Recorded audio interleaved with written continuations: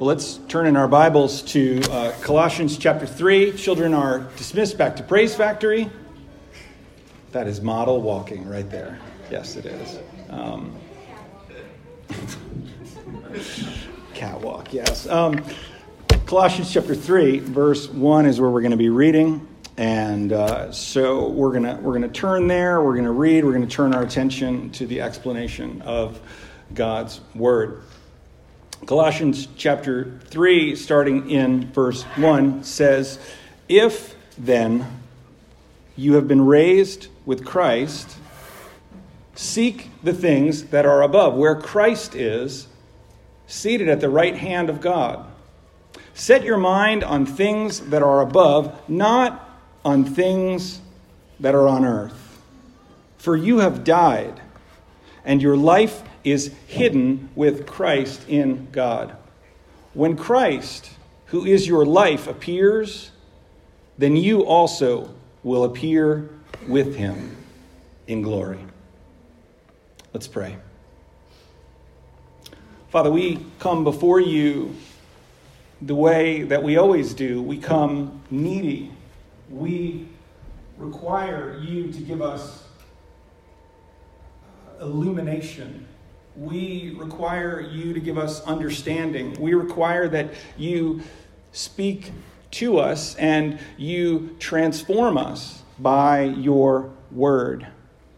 That word has power to change us because when we put our faith and trust in Christ, you send the Spirit to live within us, Lord, to cancel out our sins, to begin the transformation of who it is that we are, that we might hear what you're saying to us and change us. That we might be different, remade into your image.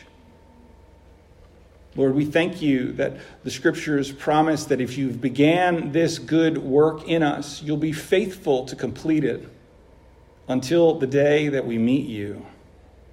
And so, Lord, there's great hope that we'll experience transformation. We know that things will turn out as we've been told, as you've promised. But Father, living this life here each and every day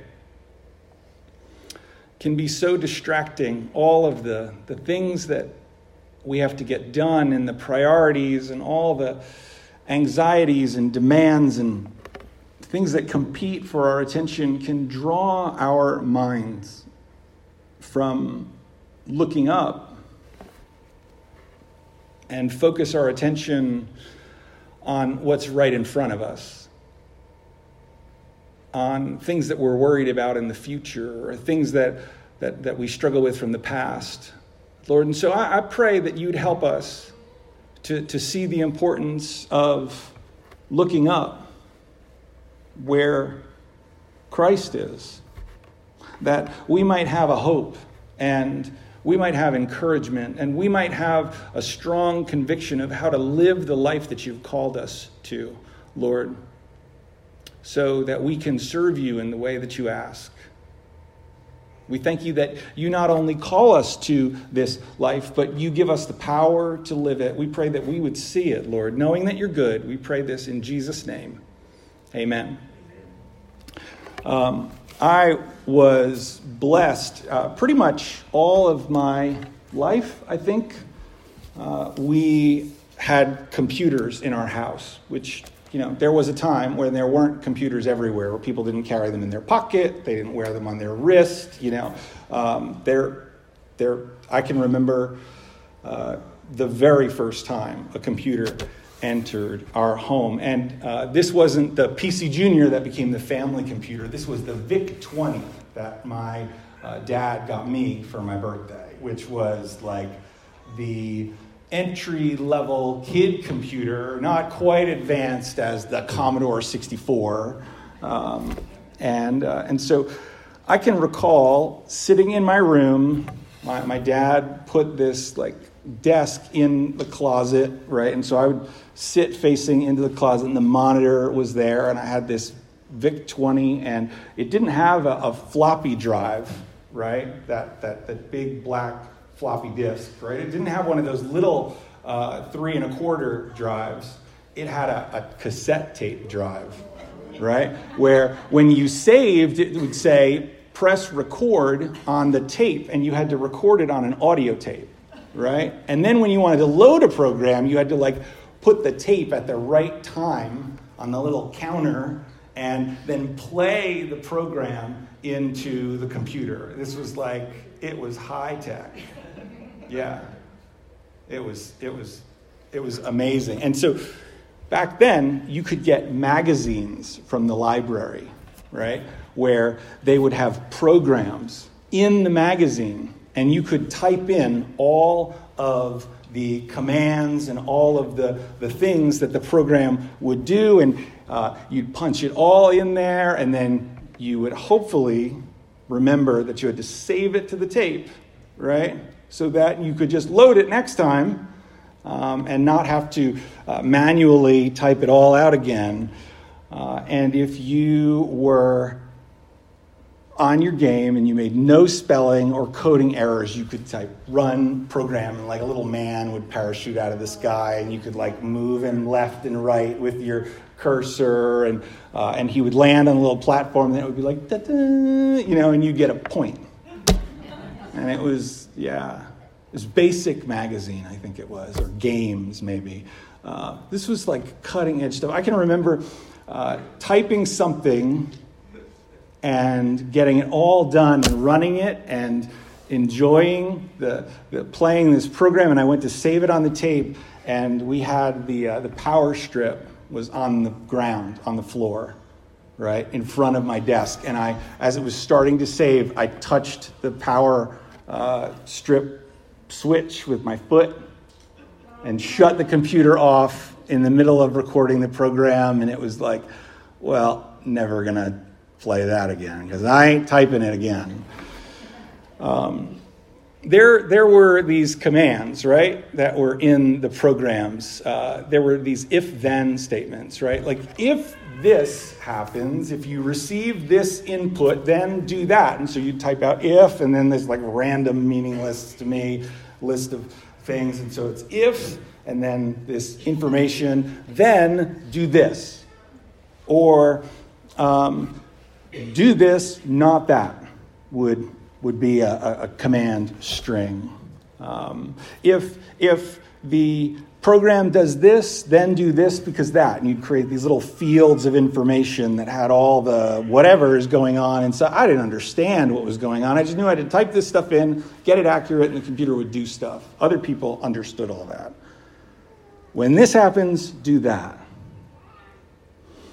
There's an expression that I heard my father explains to me. When you type run and the computer just begins to display information, or it'll do nothing, or it'll lock up and you have to restart it.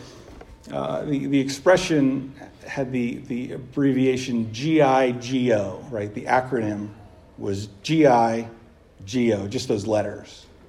Garbage in, garbage out. Right? If you don't get it all right, if you don't program it all accurately, then when you hit run, it's just going to spit out nonsense. The other one that you might know that comes from that era is WYSIWYG. You know that? WYSIWYG. WYSIWYG. That's how you say. Yeah, that, like that. And that's what you see is what you get. Right? Those are the acronyms that defined computing then. I want to make an argument this morning. That's what Paul's doing this in Colossians chapter 3. He's doing this in Colossians chapter 1 and 2, but in chapter 3, this is when it becomes clear what Paul is trying to teach the Colossians and communicate to them. He's been leading up to this point, and this is a key point where he's explaining, look, what goes in is what determines what comes out in the Christian life, right? you have to make important choices as a Christian in terms of what it is that you believe, so that when you are trying to run the program on a daily basis and you're trying to live it out, that the right stuff has been punched in. Because if it's not right, then you're going to experience the kinds of struggles that you shouldn't. There are struggles that we should encounter in the Christian life. There are difficulties that come. Some difficulties are of our own making. Some difficulties are because we've got bad thinking or bad ideas about who God is, what God has done, and what we're called to do. So I want to talk about if then. I want to talk about do this, not that. And then we'll talk about because this and this. And then we'll finish up by talking about when and then. All right? There you go. You have the outline. Okay. As Paul starts his letter to the Colossians, he says, we're thankful for you. This is Colossians 1:3. We're praying for you. And in 1:9, Paul prays, so from the day that we've heard about your faith, we've not ceased to pray for you. We're asking that you may be filled with the knowledge of God's will in all spiritual wisdom and understanding. The thing that Paul is doing when he hears about the Colossians' faith is that he begins to pray. And he prays that they would be filled with the knowledge of God's will for them in all spiritual wisdom and understanding. He's saying, I want you to make sure that you've got the right information flowing in, that you're receiving proper information. Why? Because they are under attack. There are people coming into their midst and teaching them things that are not true. They're preaching other truths, other gospels. As Paul would say in Galatians, that there is no other gospel. They are false, they're counterfeit, and they're going to produce junk in their lives. What is Paul's prayer for the knowledge of God's will? What does he want them to understand? He wants them to understand that they're called to walk in a manner worthy of the Lord. They're to bear fruit with all power according to his glorious might. That's verse 11. That's a passive thing, right? That they bear fruit. Fruit is forced out of the tree, right? Because of what's coming into it. The nutrients are coming out of the ground and being absorbed from the sun, and then the tree produces fruit. We're called to bear fruit as God produces it in us. Verse 11 says to be strengthened with all power. That's also passive. That we'd be strengthened by God. So we're to walk in a manner worthy of God, worthy of the Lord. We're to bear fruit and we're to be strengthened. We're also to give thanks to the Father. That's an active thing that we're supposed to do. We're supposed to be filled with gratitude. Verse 12 explains why. There are three passives in verse 12 and 13. Three things that God is doing. Verse 12 says that he's qualified us to share in his inheritance. God's the one who says, I make you worthy of this inheritance. He's delivered us from the domain of darkness. He's taken us out of this place where we were trapped in sin, and he's brought us or transferred us into the kingdom of his beloved Son, where we have redemption, the forgiveness of our sins. So we're called to walk in a manner worthy of the Lord. We're called to give thanks to the Father, and we're to bear fruit from God and to be strengthened because he's qualified us. He's delivered us. He's transferred us. And then we're treated to this incredible image of who Jesus is in verses 15 through 20. The image of the invisible God, the creator of all things, the one who holds all things together, the head of the body, the church. He's the beginning. He's the firstborn from the dead. the truth about Jesus is that he is fully God, fully man.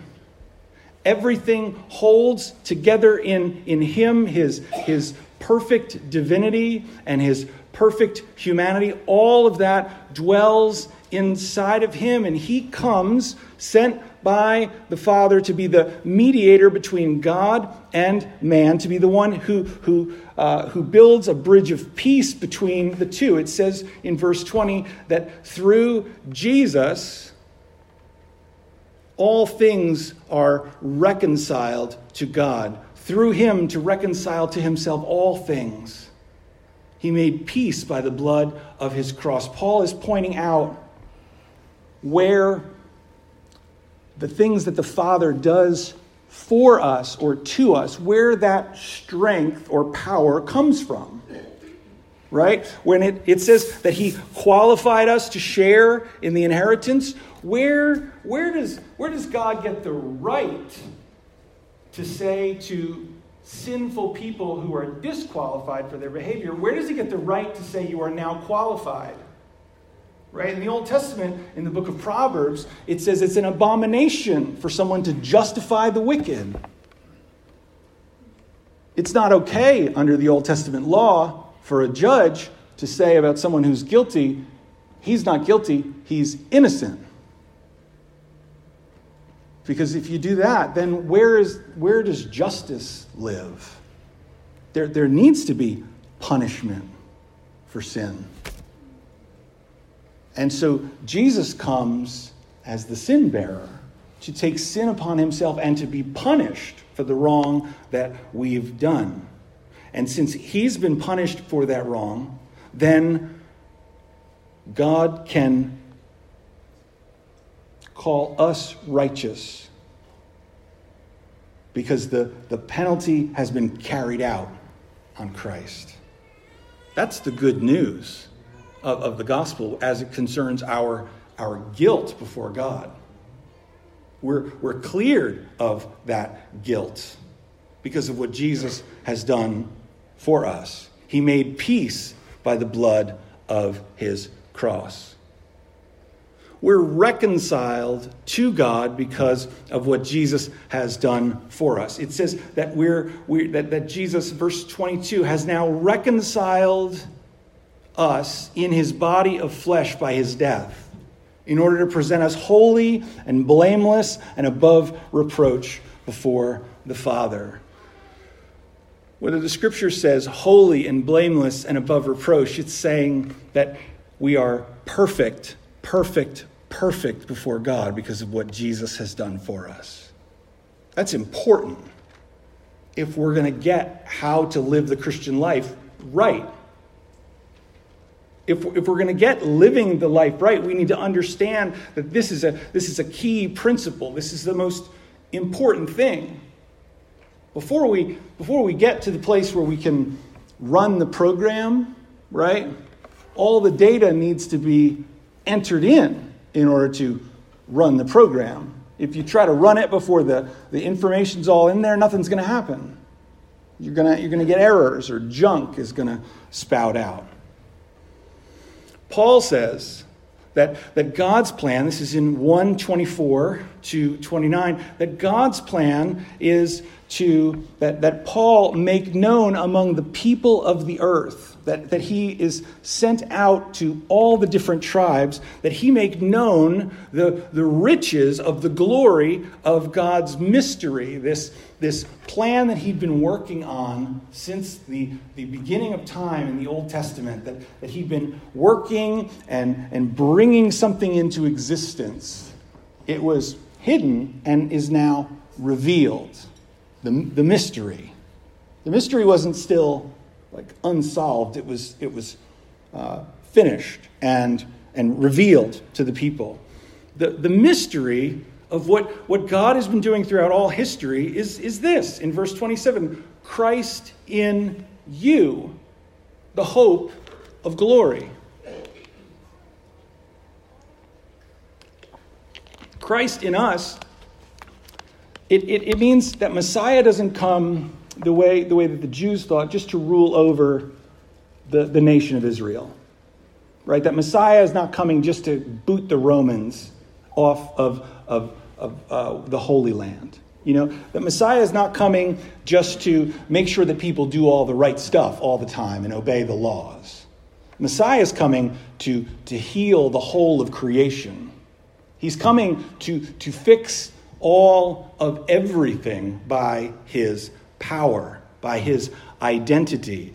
Christ in us means that our sin is canceled out, and we can say, I know with full assurance that I will stand in the presence of God one day because of what he's done for me. He's in me. And because he's in me, I know that I will be able to stand before God. This was groundbreaking, revolutionary at some point. People had never heard this. It was brand new information. And so it's not surprising that Paul says in verse 28, him we proclaim. We proclaim Jesus, warning everyone and teaching everyone with all wisdom that we may present everyone mature in Christ. And so then in 2:1-5, he says he wants them to have full understanding. He wants them to reach all the riches of full assurance of understanding and knowledge of God's mystery. Sounds like he's repeating himself again, right? From chapter 1.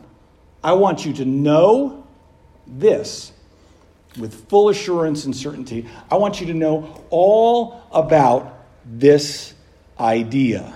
I want you to know this information. If you don't know this and nail this down, the program is going to go astray. The information is not going to produce what it's supposed to produce in you. If you don't get that what we need to have is a full assurance of understanding and the knowledge of God's mystery, which is Christ, then you're going to go off looking for something else. Paul says in verse 4 that he does this so that no one may delude us with plausible arguments. Right?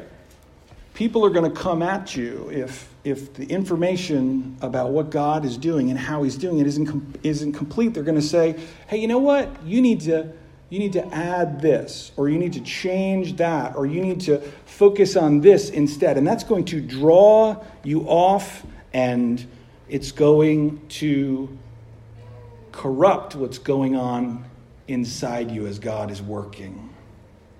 So then he says in verses 6 and 7, and we spent the full time last week talking about this, that the way that we received Jesus as Lord, we're to continue to walk in him. And that is that he is Lord, that he is center, that he is the focus, the beginning, the end, and the journey in the Christian life.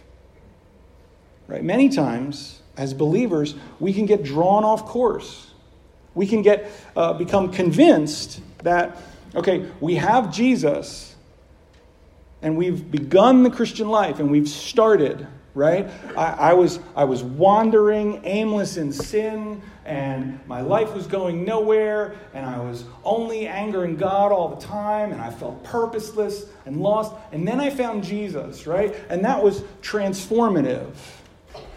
And then I realized that I needed to understand certain doctrines in the Bible, right? And when I understood those doctrines, then God would be pleased with me. Then I understood that I needed to beat this sin and defeat this for the rest of my life. And then God would love me more. Right? I realized that I came to Jesus, but I hear all these people talking about the power of prayer and about keeping faithful in reading the scriptures. And so I realized I need to read 5 chapters of scriptures a day, and I need to pray for an hour and a half. And if I don't do that, then I'm not good. And that corrupts the program. We get it wrong. You know, it might not be a big deal, right? If you're just trying to walk from your car to your front door, like that, you get like a 1 degree off course, right? You know, within 10 or 15 feet, you could be like, I'm not going to make it to the front door walking this way. You know, like I need to turn. But if you're going on a journey of 1,000 miles and you're a degree off course, right? You're going to be like, whoa, I'm really far off course, right? You're gonna try to go to New Jersey for Thanksgiving. You're going to wind up in Pennsylvania somewhere, you know, and then you're going to have to spend a whole lot more money in gas, and tolls, and driving through traffic, and random, and you're not going to be there on time, and you're going to get there, and dessert's going to be packed up and put away, and you ruined it because you got off course. Paul says, I tell you these things, I repeat this idea over and over, that I want you to reach the riches and full assurance of understanding and the knowledge of God's mystery. I want you to understand this, so that no one will delude you or deceive you. And every time he talks about the riches and a full assurance, and he talks about understanding and knowledge of the mystery, he then says what it is. And he says it's Christ. He says it in Colossians 2, verse 2. The knowledge of God's mystery, which is Christ.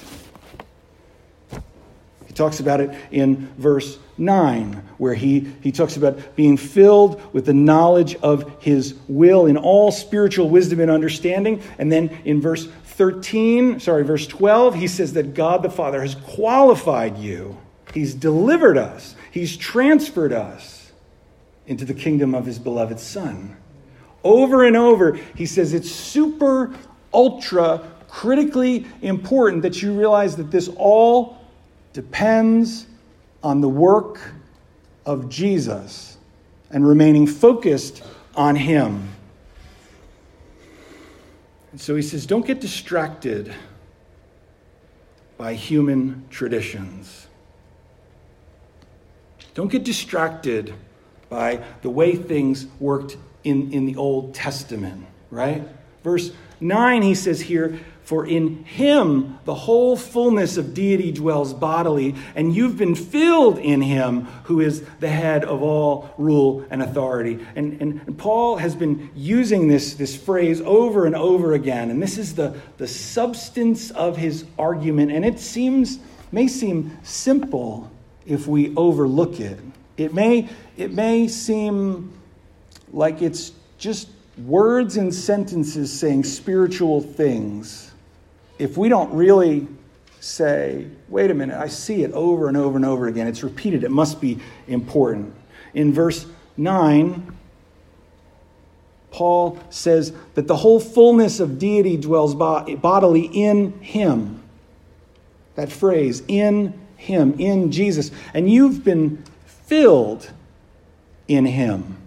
Verse 11 talks about not this idea of physical circumcision, but of spiritual circumcision, that the old man, the spiritual principle of corruption within us needs to be broken. Paul says that we have that in him in verse 11. We've been buried with Jesus in our baptism. We've been buried with him. And then in verse 13 says that we've been made alive together with Christ, and all our trespasses are forgiven.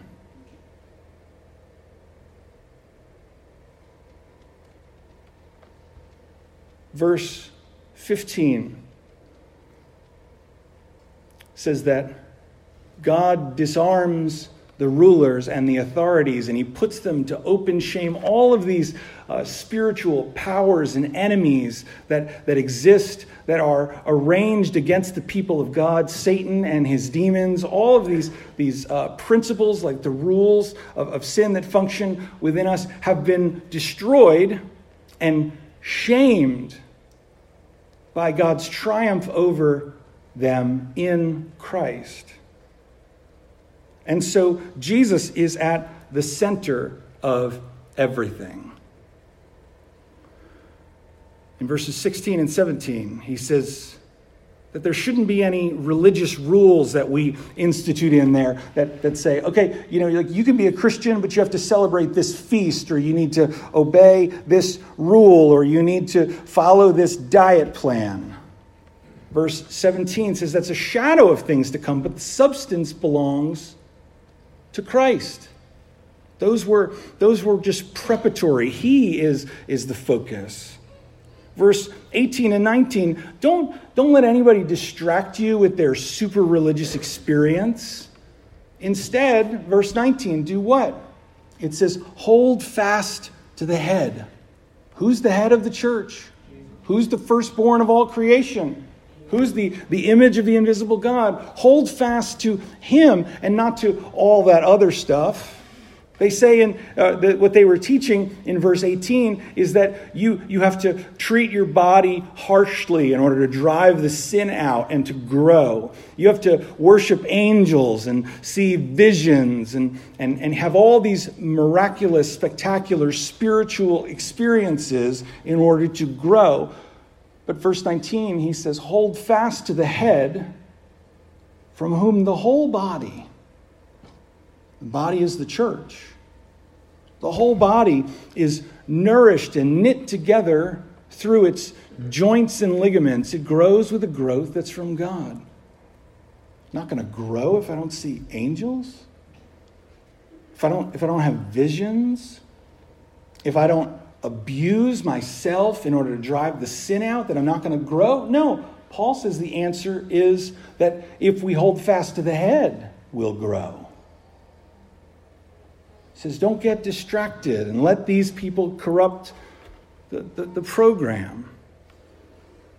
He says in Colossians 2, verse 20, if you've died to these principles with Christ, then why do you act like you're still alive to them? Which brings us to Paul getting into the midst of it here. He's set everything up at this point, hopefully. And what I'm going to say next is not just going to sound like well-meaning, nice spiritual talk. Instead, what it's going to sound like is, okay, this is what it's like to run the program. This is what it's like to put the Christian life into action and to try to put it all together.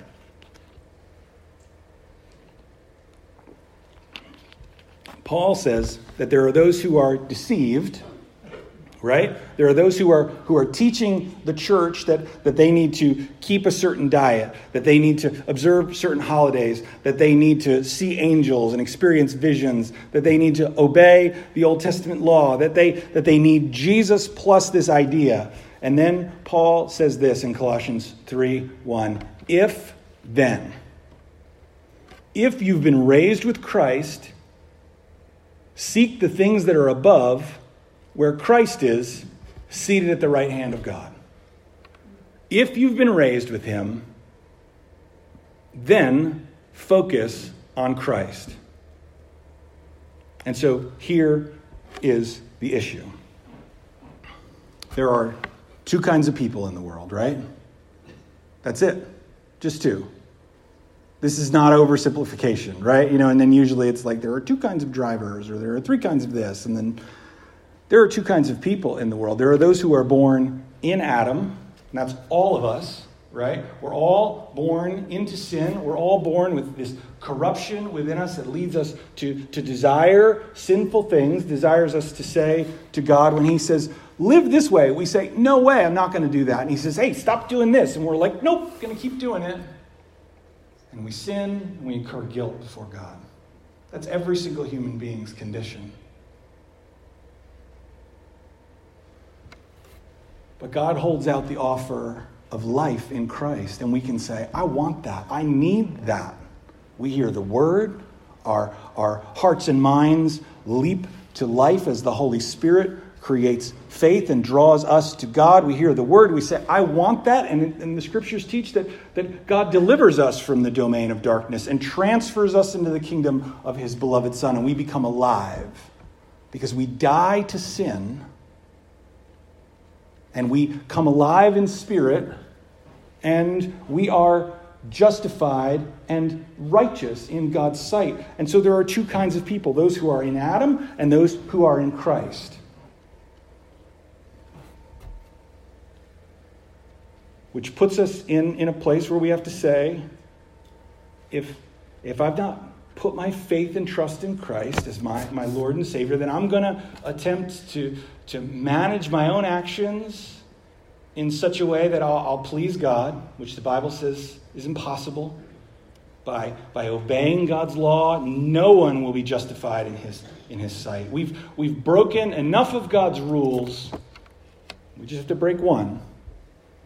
In such a way that when we come before God and we say, what can I do to earn eternal life? He says, you're already imperfect. You can't. You can't get rid of your sins. They need to be punished and put on someone who's holy. What we need, if we're seeking to deal with our sinful actions and to erase the guilt of our sins, we need someone to step into our place. We need a Savior. So if you're here this morning and you're like, one day I'm going to figure this out and I'm going to figure out how to live a completely right life before God and cancel out my own sin, you can't do it. You need a Savior. You need Christ. The good news is that if we confess our sins before God, He will forgive our sins. If we draw near to Him, He'll draw near to us. If we humble ourselves, He'll lift us up. There are hundreds of promises in the Scripture that say that if we ask, He will give. And so all we need to do is ask Jesus to forgive us, to save us, and He will. God will transfer us into His kingdom. But the need for Jesus doesn't end with entering into God's kingdom. We need to keep our focus and our mindset on Him all the time. And not on, now that I'm in His kingdom, I need to be good. I need to behave. I need to act perfect. Because that's entering in with Jesus and then forgetting that He exists. Right? What it says here is, if you've been raised with Christ, seek the things that are above, where Christ is, seated at the right hand of God. It's not be raised with Christ and then go back to life. It's be raised with Christ and keep on seeking Him. Keep your focus on Him. Don't move on from Jesus. Stay with Him. Don't let Him move to another place and you not go with Him. Don't depart from Him and go somewhere else. This is what John is talking about as he records Jesus teaching in the upper room, where Jesus says, you need to abide in me and I'll abide in you. We'll stay together. Part of seeking the things that are above, where Christ is realizing that not everything that we see each and every day makes a whole lot of sense from our perspective. I put my faith and trust in Jesus, and therefore certain things in my life ought to change and get better. My temptation should go away. It doesn't work that way. My sufferings should go away. It doesn't work that way either. There shouldn't be any pain or struggle in my relationships. It doesn't work that way. What does happen when we put our faith and trust in Christ and then seek Him is that we understand how we're supposed to live based on what we've been given. We've been given every spiritual blessing in the heavenly places. We've been given righteousness from God. We've been justified. We're adopted into His family. The Holy Spirit enters in, and we're given the ability to, by faith, resist temptation. Right? And so it's not like difficulty is not ever going to enter our relationships. But when difficulty enters, we're called to respond the way that Jesus responded, and in the power and strength that Jesus used to respond. Ephesians 4:29 says this: be kind to one another, tenderhearted, forgiving one another. Right? Now that just might sound like a command list. Just do this. But that's missing the point if we don't recite the verse or rehearse the argument all the way to the end. right? Because the basis of the way that we're called to live is one in which we seek the things that are above where Christ is, right? I want to look to Jesus who's seated at the right hand of God, and I want to say, I'm going to imitate you, and I'm going to behave like you because you have spiritual life, and I'm with you. My life is united with you. You're in me, and so I'm going to seek to act like you. And so we read Ephesians 4:29. Hopefully read the whole idea. Read it like this. It says, be kind to one another, tenderhearted, forgiving one another, just as God in Christ forgave you. Right? And so now, when I say, I have to forgive that person, do you know what they did to me? Do you know the way they treated me? The way they embarrassed me? Defrauded me? Picked on me? Lied to me? Scratched my feelings? Whatever we want to say, right? How dare they?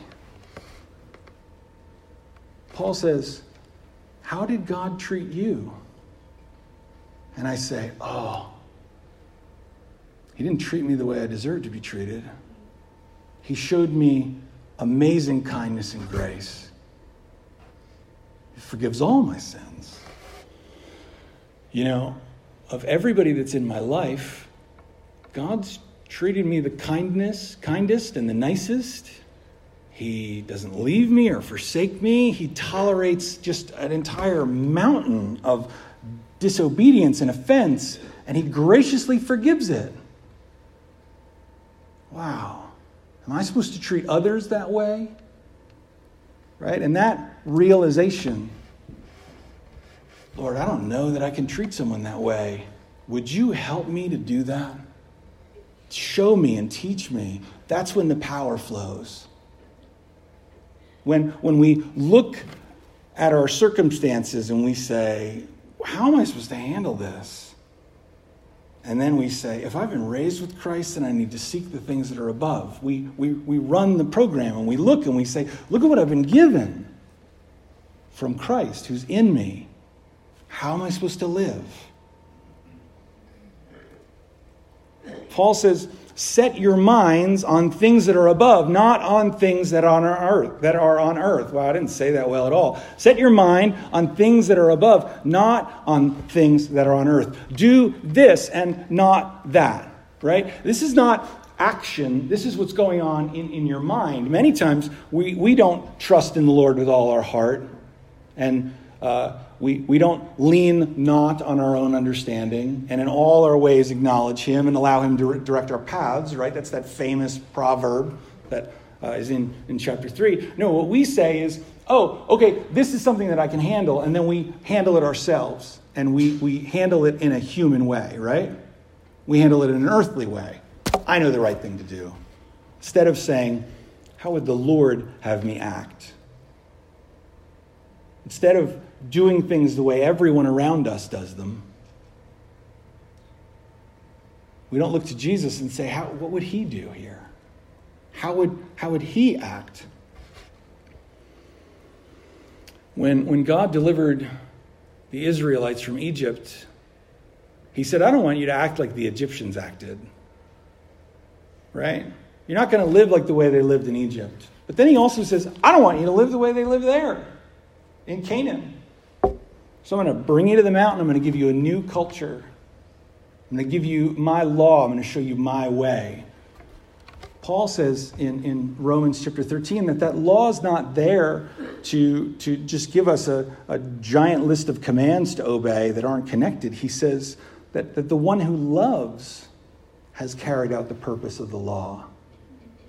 When we seek the things that are above, and we look to Christ and we realize the grace that he's shown to us, we then say, my actions and my behavior towards everyone ought to be governed and dictated by this principle of love.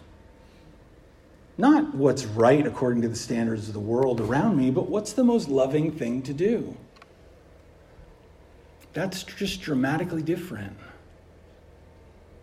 Set your mind on things that are above, not on the things that are on the earth. Well, why would I do that? Why would I live that way? aren't there going to be times where that's going to leave me at a disadvantage, or I'm going to get taken advantage of, or people are going to look at me and say, you're a sucker. Like, you messed up. They took advantage of you. You're dumb. Well, Paul says, because this and this. He says in verse 3 here, you've died, and your life is hidden with Christ in God. Right? When you put your faith and trust in Christ and you say, I need a Savior, what happens is it is as if we are spiritually transported. Galatians 2 verse 20 talks about this, that we are, spiritually speaking, we are crucified with Christ. His death becomes our death. Spiritually, we're united with him. Just like when in Genesis chapter 3, when Adam and Eve sinned against the Lord, they died. Right? When they ate of the fruit, they died, and yet they weren't dead, right? It's not like they dropped dead and somebody had to bury them. Snake couldn't do it, right? Didn't have any arms, right? So there they are, and they're dead, but they're still alive. Spiritually, they died. And everybody who was born since then was spiritually dead. We die spiritually with Christ as if we've been punished for our sins, and then we're raised with Christ, it says. You've died, and then you were raised again, and your life is now hidden with Christ in God. Our spiritual life is not taking place here on the earth according to earthly rules. Our spiritual life is in heaven where Christ is. And we ought to operate according to those rules. Because we've died, Paul will say in another place, like Romans, that we have been purchased. We are no longer our own. We're called to live for him. When we say, I need a Savior, we're saying, I need someone to take control and to lead me. And so we're giving over our rights to God instead of being ruled by sin. Now our life is hidden with Christ in God. The rules are different now. It's not okay to want to claim Christ and want to claim all the benefits and blessings of salvation and not go along with the lifestyle that comes with it. Not try to live according to the principles that are alive and active within us. Yeah, but why doesn't it always work the way it's supposed to? Why do I still struggle? When do the blessings and all the benefits come? Paul says, when and then. When Christ, who's your life, appears, then you also will appear with him in glory. There is some reason why God has not yet fully implemented this change program that he's begun in us, right? Paul says in the book of Philippians, he says, I'm confident of this very thing, that he who's began a good work in you will be faithful to complete it until the day of Jesus Christ. Why does God restrain his judgment? Why doesn't he make us all new and remove all of our temptation? Well, it's because he's not yet at the point where he's ready to make everything perfect. Right? If he made everything perfect, I guarantee that people that you love who are not yet in Christ, people who maybe even attend this fellowship who've not committed to him as Lord and Savior, people who you're becoming aware, like, I need to share the gospel with this person, and I'm going to find an opportunity. All those people are suddenly judged. Why does God delay his judgment? Because of his kindness. Romans 2 says that his kindness should lead us to repentance, and that God is being patient about fulfilling his promises until all of those who he's calling to himself are gathered in. And so as we think about putting this into action in our lives, it works like this. We need to say, okay, if I've been raised with Christ, then I need to keep my mind focused on these spiritual principles that govern the life that I live here. If then, right? And I need to continually set my mind on things that are above, not on things that are on the earth. Do this, not that. Why? Because this and this, because I've died and my life is hidden with Christ in God. And it's all going to be worth it. It's going to be drawn together and fulfilled. When he appears, we will appear with him. We will appear like him. Okay, now, in just a few minutes, I want to just try to clarify just a few things, right? Many times we get confused because we're like, but wait a minute, okay, Jesus lives what I need, but I need to live a holy life, right? Well, yes. That's being and doing, right? It's what Jesus does for us, and as God calls us to himself and calls us his children and adopts us, and we're called justified, that is our being. That is our identity. That's who we are, right? You're a human being. You possess value as a person within the human community just by virtue of your existence, not by your usefulness, right? It's not like you go to the doctor and say, I'm sick, and everybody's like, hate on that person until they're better. No, we're like, oh, you need help? You need chicken soup? Feel better. And like, return to us in full strength. Like, rise up, be healed, right? This is what people are about. Like, this is why we don't act like bugs, right? Just making sure you're all tracking with me here. Yeah. We're human beings. And then we do things, right? But the Christian life, we're not evaluated whether we're fit for the kingdom of God on the basis of what we do. Our doing flows from our being, right? And if we're not careful, we can make all of our Christian life about our doing. And we can be like, I didn't do things right today, or I didn't do the right things today. Therefore, God must be angry at me. Now, that's the way that people work, right? Your boss is mad at you because you didn't make that sale, or you made a mistake and it cost the company money, or your parents are upset because you could make A's but you're not doing it, or you told somebody you'd pick them up at a certain time and you didn't show up because you forgot. You messed up. You're not worthy. I'm angry at you, right? That's the way that people work. God doesn't work that way with his children. He justifies them and makes them righteous. And gives them everything that they need to live the Christian life. And then we're called to live holy lives which are built on gratitude. If you're a Christian, you put your faith and trust in Christ, you're never, ever, ever, ever, ever, ever, ever at risk of being lost. You have no fear of judgment. Why then would you live a Christian life?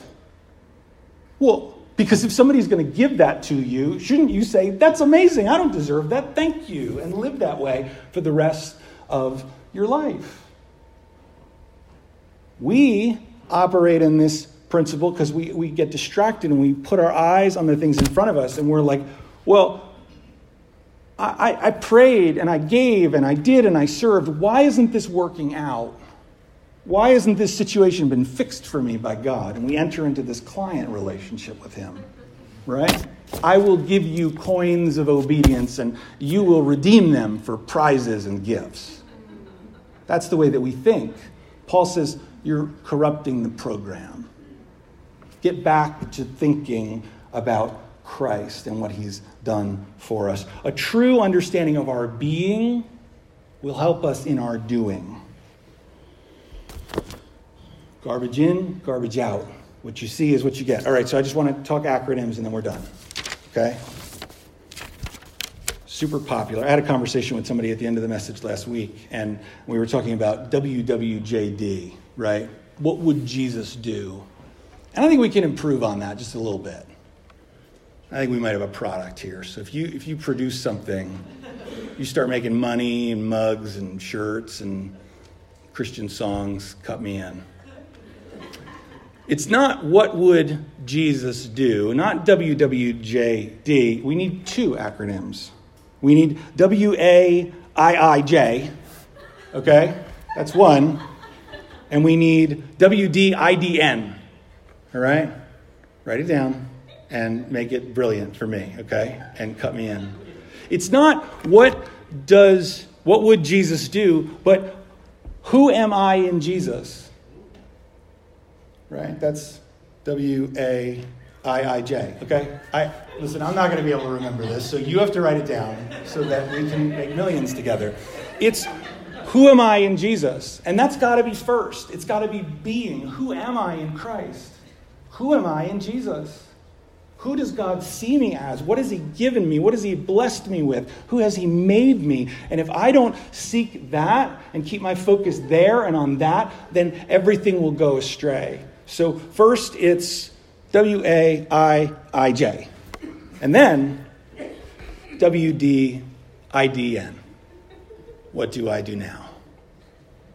What do I do now that I'm in Christ? If I look at what Jesus has done for me and I look at who I am, I realize that not only I don't deserve this, I've been given amazing grace. God loves me enough to raise me and unite me with Christ. Ephesians 2:4. This isn't just spiritual nice thoughts. This is rooted in the Word. It says, after talking about how dead in sin we are, it says, but God, because of the great love with which he loved us, he made us alive together in Christ. God has great love for me and great love for you, and that's why he raised us. And so what we're to do then is to give thanks, it says in Colossians 1, verse 12, to the Father who's qualified us. He's delivered us and he's transferred us. And so we're to live this life of gratitude because of who we are. And so our being should govern our doing. It's got to flow in that order or we mess the whole thing up. This is the good news. What you do is done out of love and devotion towards God, not to earn points so that he'll continue to treat you well. All that we need to live the Christian life is accomplished by Christ. And so we're free to seek to live that life, not to earn his favor, but because he's shown it to us. That is liberating and freeing. That's exciting instead of condemning and restricting and condemning. People might say to you, now that you're a Christian, you can't do this anymore. Well, it's not that I can't. I don't want to. I get to live a different way. I get to live out of gratitude for the Lord instead of living enslaved to my sin. But we have to remember Christ and keep him at the center, or we'll get off track. Let's pray as we close. Father, I thank you for this word. I pray that you would help us to keep our focus on the truth. If we've been raised with Christ, Lord, then we ought to continue to keep our eyes on him. If we've been made new, then we ought to seek the things of Christ and not the things of the world. Father, I pray that we would be those who would remember that we are secure in Christ, that we've died and our lives are hidden. And that we can have a full assurance of hope that if we put our faith and trust in Jesus, when he appears, we will be like him. It is finished and accomplished and done for us. And so, Father, I pray that you would help us to nourish hearts of gratitude. Strengthen us, as you say in the book of Colossians, according to your will, that we might live lives that overflow with gratitude, so that we can reflect your character and live not out of fear, but out of joy. Lord, we thank you for this word. I pray if there's anyone here who needs to put their faith and trust in you as Savior, I pray that they would do that. And I pray that they would tell someone about that, Lord, so that they can get connected to others who feel and who live the same way, and that they can grow. Father, we thank you for your many kindnesses toward us and your goodness. We thank you for Jesus. He is everything. We thank you for him in Jesus' name. Amen. Let's stand and sing a closing song together.